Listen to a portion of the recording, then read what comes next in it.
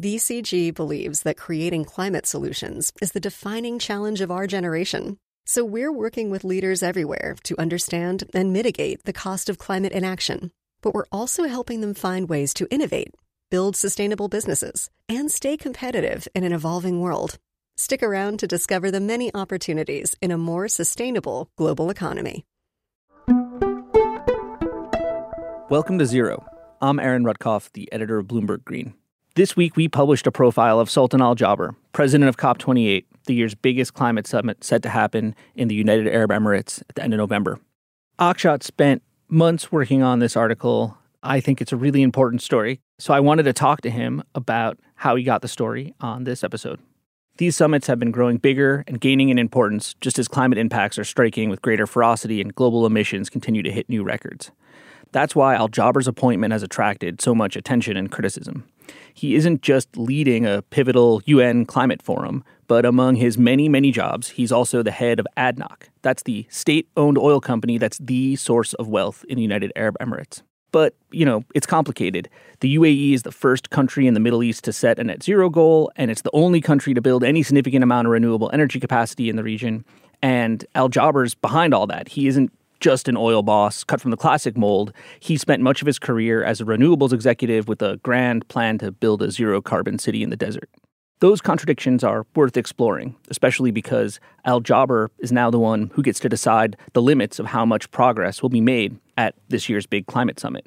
So Akshat, this article is partly a profile of who this guy is. And there's also this philosophical question that we're asking of where does oil belong in the climate negotiations?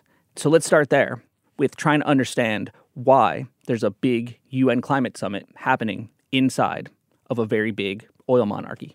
Well, so a feature of these annual COP summits, which, as the number says, have been happening for about 28 years, is that they are hosted in a different country on a different continent every year. And the countries that want to host the summit have to run a campaign to gather support from other countries, typically from the same continent, and win the bid. So the country that runs an effective campaign wins, which is how the UAE, one of the largest oil producers in the world, won the bid.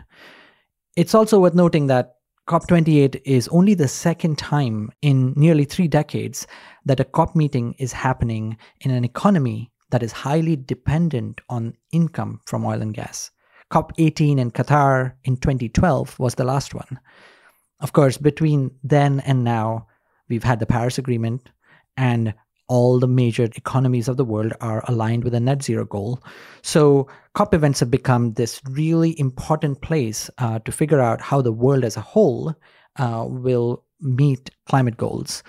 And for the UAE to get there, they also had to set a net zero goal by 2050 to show that they are serious.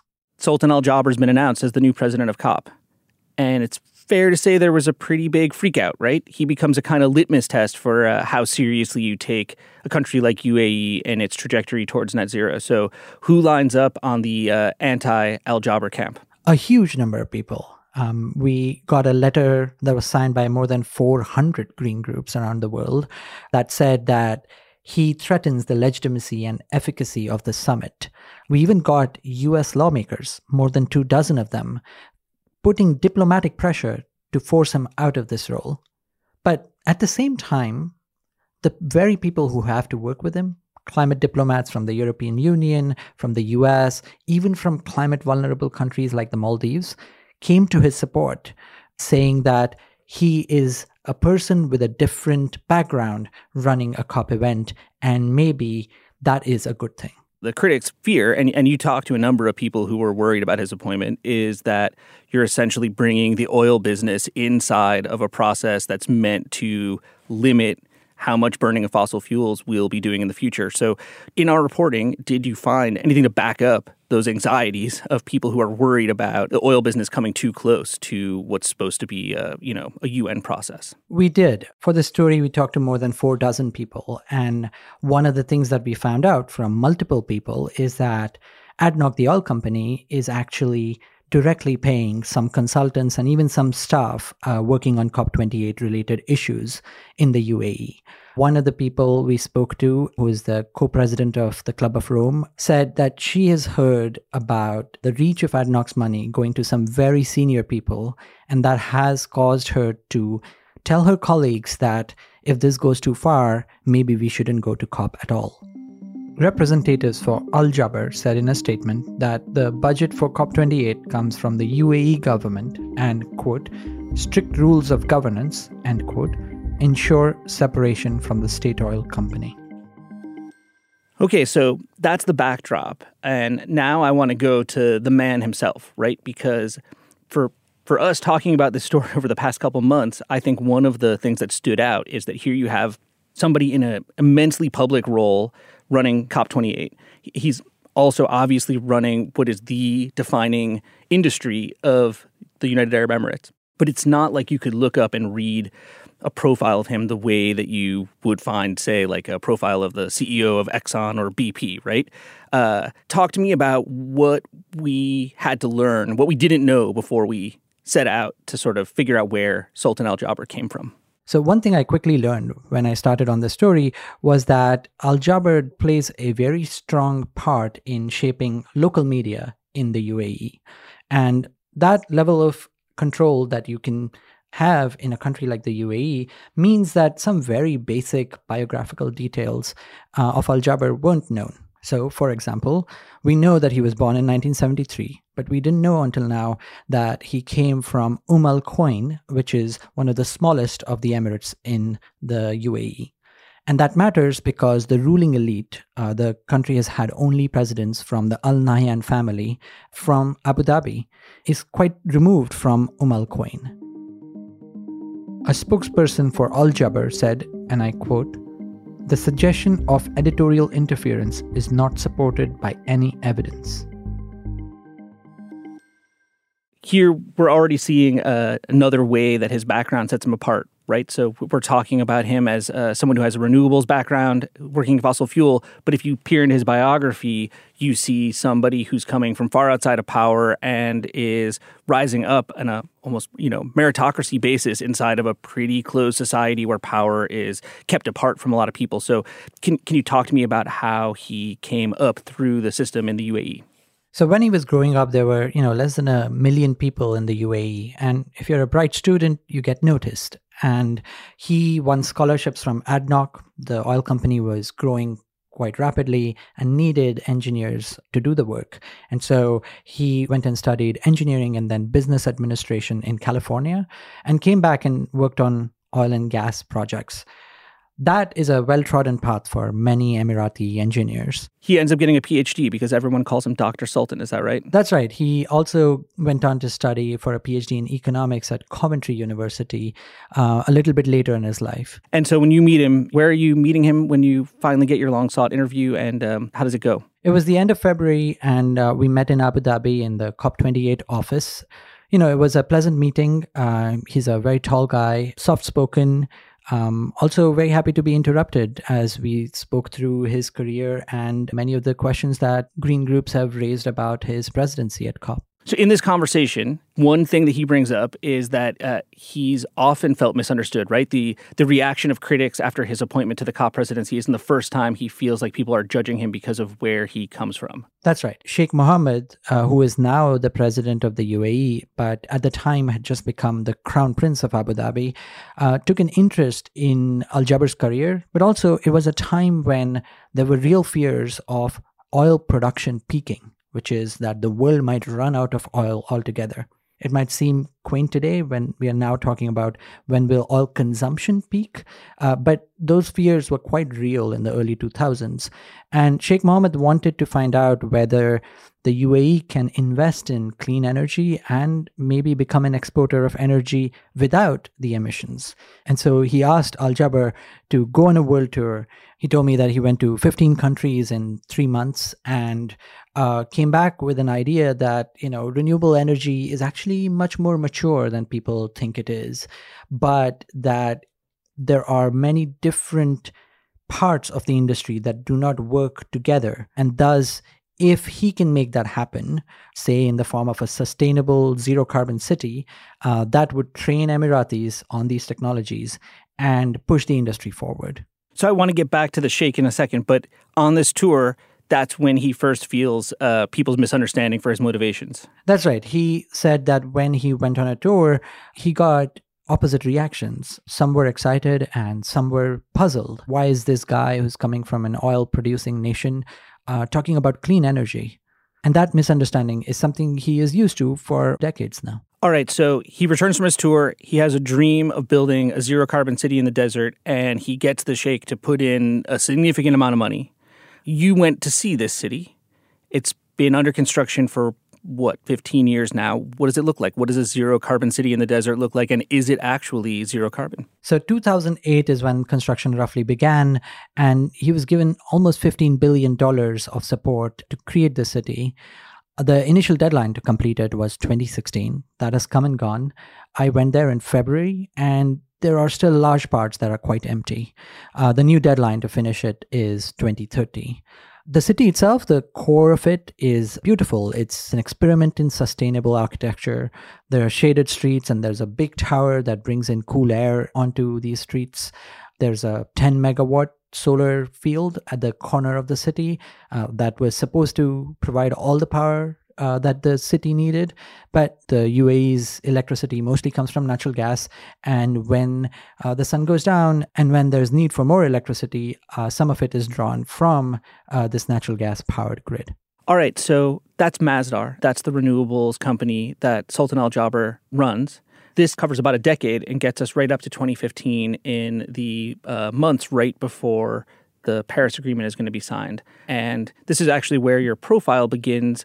We talk about Sheikh Mohammed and the Sheikh's imagination of what a future post-Paris for his oil-dependent economy will be like. What was the Sheikh's vision for what the day that oil ends would be like in his kingdom? So this is a quote that is often cited if you are in the UAE. And it's a quote from Sheikh Mohammed's speech given at this government summit in Dubai in early 2015, months before the Paris Agreement is signed.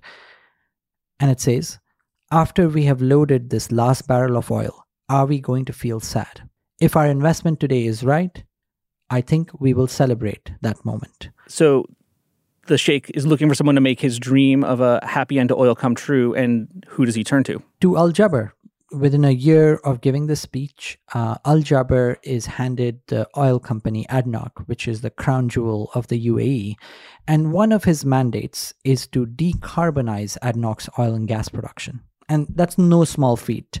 Let's really put a pin in this for people listening. How much wealth left untapped are we talking about when you're looking at the UAE's oil reserves right now? UAE is sitting on something like 100 billion barrels of oil, which is today worth more than $8 trillion. And taking this stuff out of the ground makes the UAE as a country and ADNOC as a company a colossal emitter. Compare them to some stuff that people would be familiar with. One way to think about how big ADNOC's emissions are is to compare it to either a country or to the combination of other oil companies. So ADNOC's emissions from all the oil and gas that is produced and then burned is approximately the same as Iran, which is among the top 10 emitters in the world. Or another way to think about it is ADNOC's emissions are approximately the same as combining BP and Exxon.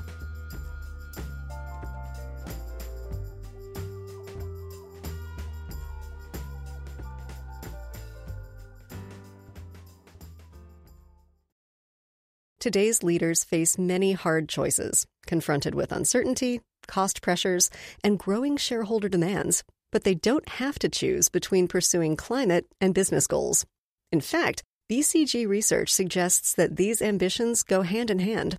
Did you know at least 40% of executives at large organizations estimate an annual financial benefit of $100 million for meeting emissions reduction targets, according to recent BCG research? BCG also found that transitioning to the circular economy could help unlock $4.5 trillion of GDP growth by 2030. The cost of inaction, however, is profound. In fact, further analysis indicates that missing climate targets could result in an average annual EBITDA reduction of 15%. At BCG, our experts recognize the myriad benefits, from risk mitigation to first-mover advantage, that come with sustainability. Let's partner to unlock a better sustainability journey. The countdown has begun. From May 14th to 16th, 1,000 global leaders will gather in Doha for the Qatar Economic Forum powered by Bloomberg.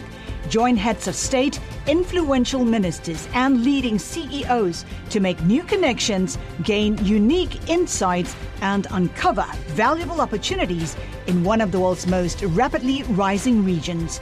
Request your invite for this exclusive event at QatarEconomicForum.com.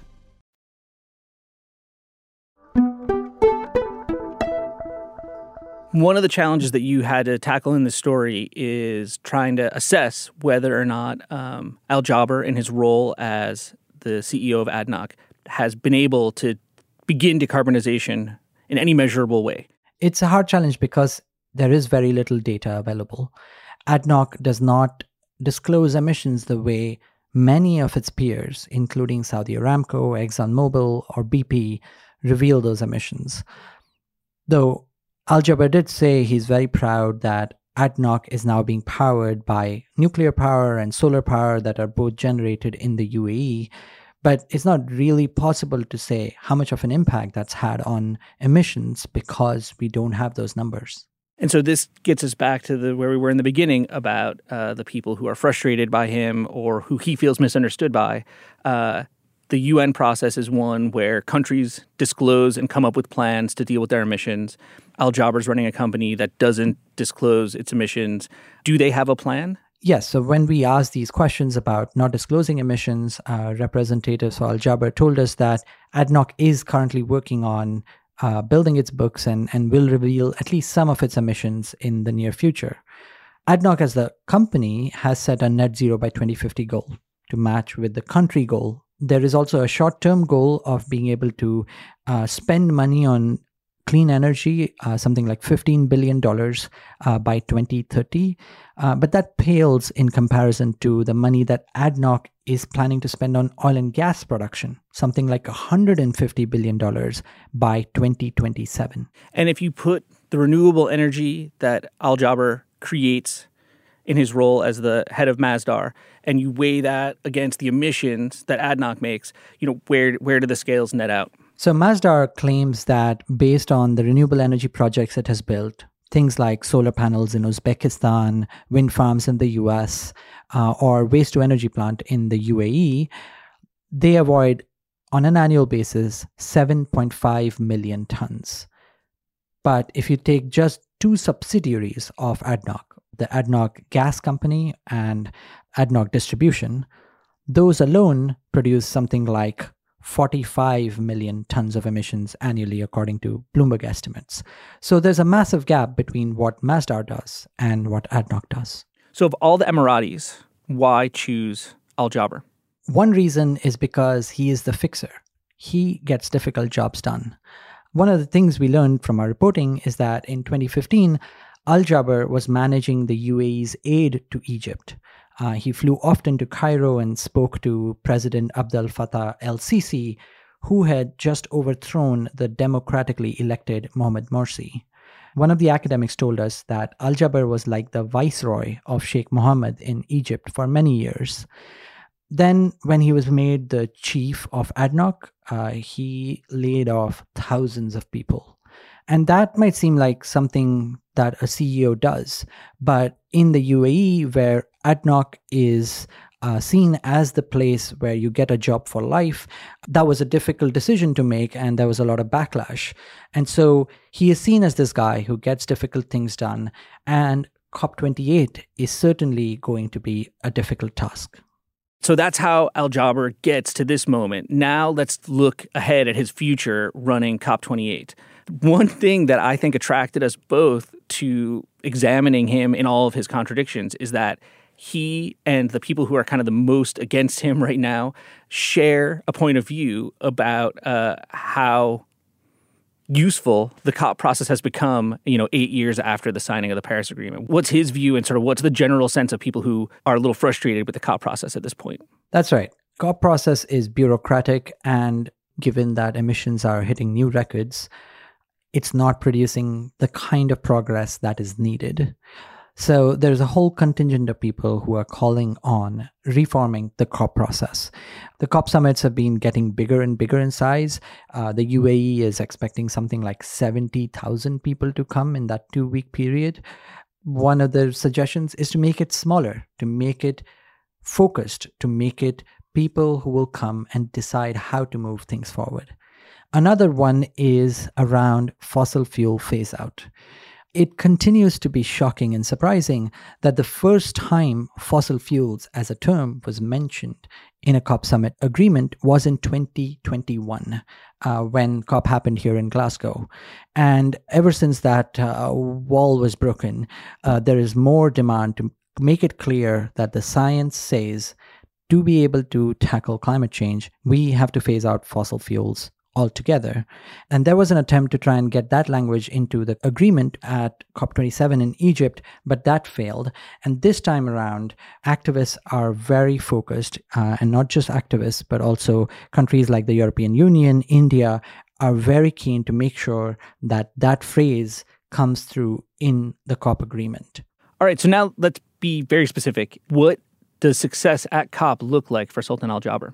There are as many desires of what COP should produce as there are people attending it, but there is a consensus forming around the types of things that will really move the ball. We spoke to Jennifer Morgan, who is Germany's climate envoy, and she said 3 things will make a real difference. Stronger commitment to curb emissions, so something like a fossil fuel phase-out language, really putting money to work from rich countries to developing countries who are both suffering the impacts of climate change more and who need help to be able to build the green technologies that will allow them to leapfrog from fossil fuels to a clean energy future. And finally, because these impacts are here and now, they want a fund for loss and damage caused by climate change, something that was agreed on at COP27, but there's no real money attached to it. And Morgan basically said that COP presidencies are judged by the outcomes. So in talking to Al Jaber and his advisors, is there anything that sort of characterizes his approach as a businessman that's kind of different than what's come before COP? So one thing that became apparent is he is going to try and speak to his peers, the CEOs of other oil companies, who have in previous COPs felt like they weren't welcome. He spoke at an energy conference in Houston, the heartland of U.S. energy, and he said that he hopes oil and gas companies will go faster and do more to cut emissions, and that they should feel welcome to COP28. Another thing that his advisors said they are likely to do is to create an agenda that goes beyond what is in the formal COP process. One example they gave is of the Energy Transition Accelerator. This would be a place where governments will make commitments to buy green technologies like green cement, green steel, or sustainable aviation fuels to try and push that industry forward, even though those products are expensive today because you have to work on reducing the emissions attached to them. And the more you deploy them, as we've learned with wind and solar, the cheaper they are likely to get. But at every COP event, we do get many, many such initiatives coming through. What the COP team wants is that this time around, there will be ways to keep a track of these commitments and to make sure that progress actually happens. How exactly that will be done is not quite clear yet. I mean, I'm not going to ask a climate reporter on a climate podcast to talk about the stakes, what's at stake at COP for the world. But I do want you, after thinking a lot about Sultan Al Jaber and his patron, Sheikh Mohammed, to tell us about what the stakes are for the UAE in particular. They're bringing the whole climate world into the oil monarchy for the biggest climate event of the year. What does a good outcome look like for the UAE, and what does a disappointing outcome look like? Already the UAE feels like it is a regional leader, having set a net zero by 2050 goal, having all these renewable energy projects. But from a global standard, it's very far behind. It has one of the highest per capita emissions. Even though it has renewables projects, we found out that it actually generates less solar power than Belgium, which is far less sunny, and its own climate plan, according to Climate Action Tracker, is highly insufficient. So one thing that would help the UAE succeed, according to many of the diplomats we spoke to, is if it can burnish its own climate credentials. And we learned that the UAE's Environment Ministry is working on submitting new commitments to the UN and making its plan a bit stronger. But as Romina Pourmokhtari, the Swedish climate minister, told us, if Al Jaber isn't able to manage those delicate negotiations, then it is the UAE who are the ones who are going to lose internationally, reputation-wise, prestige-wise.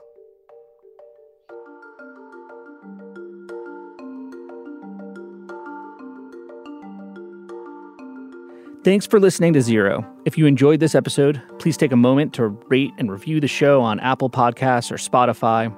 You can email us at zeropod@bloomberg.net. Zero's producer is Oscar Boyd, and the senior producer is Christine Driscoll. Our theme music is composed by Wonderly. Special thanks this week to Gilda DeCarli, Stacey Wong, and Kira Beendrum for their help on this episode. We've put a link to the article, The Oil Sheikh's Climate Fixer, in the show notes.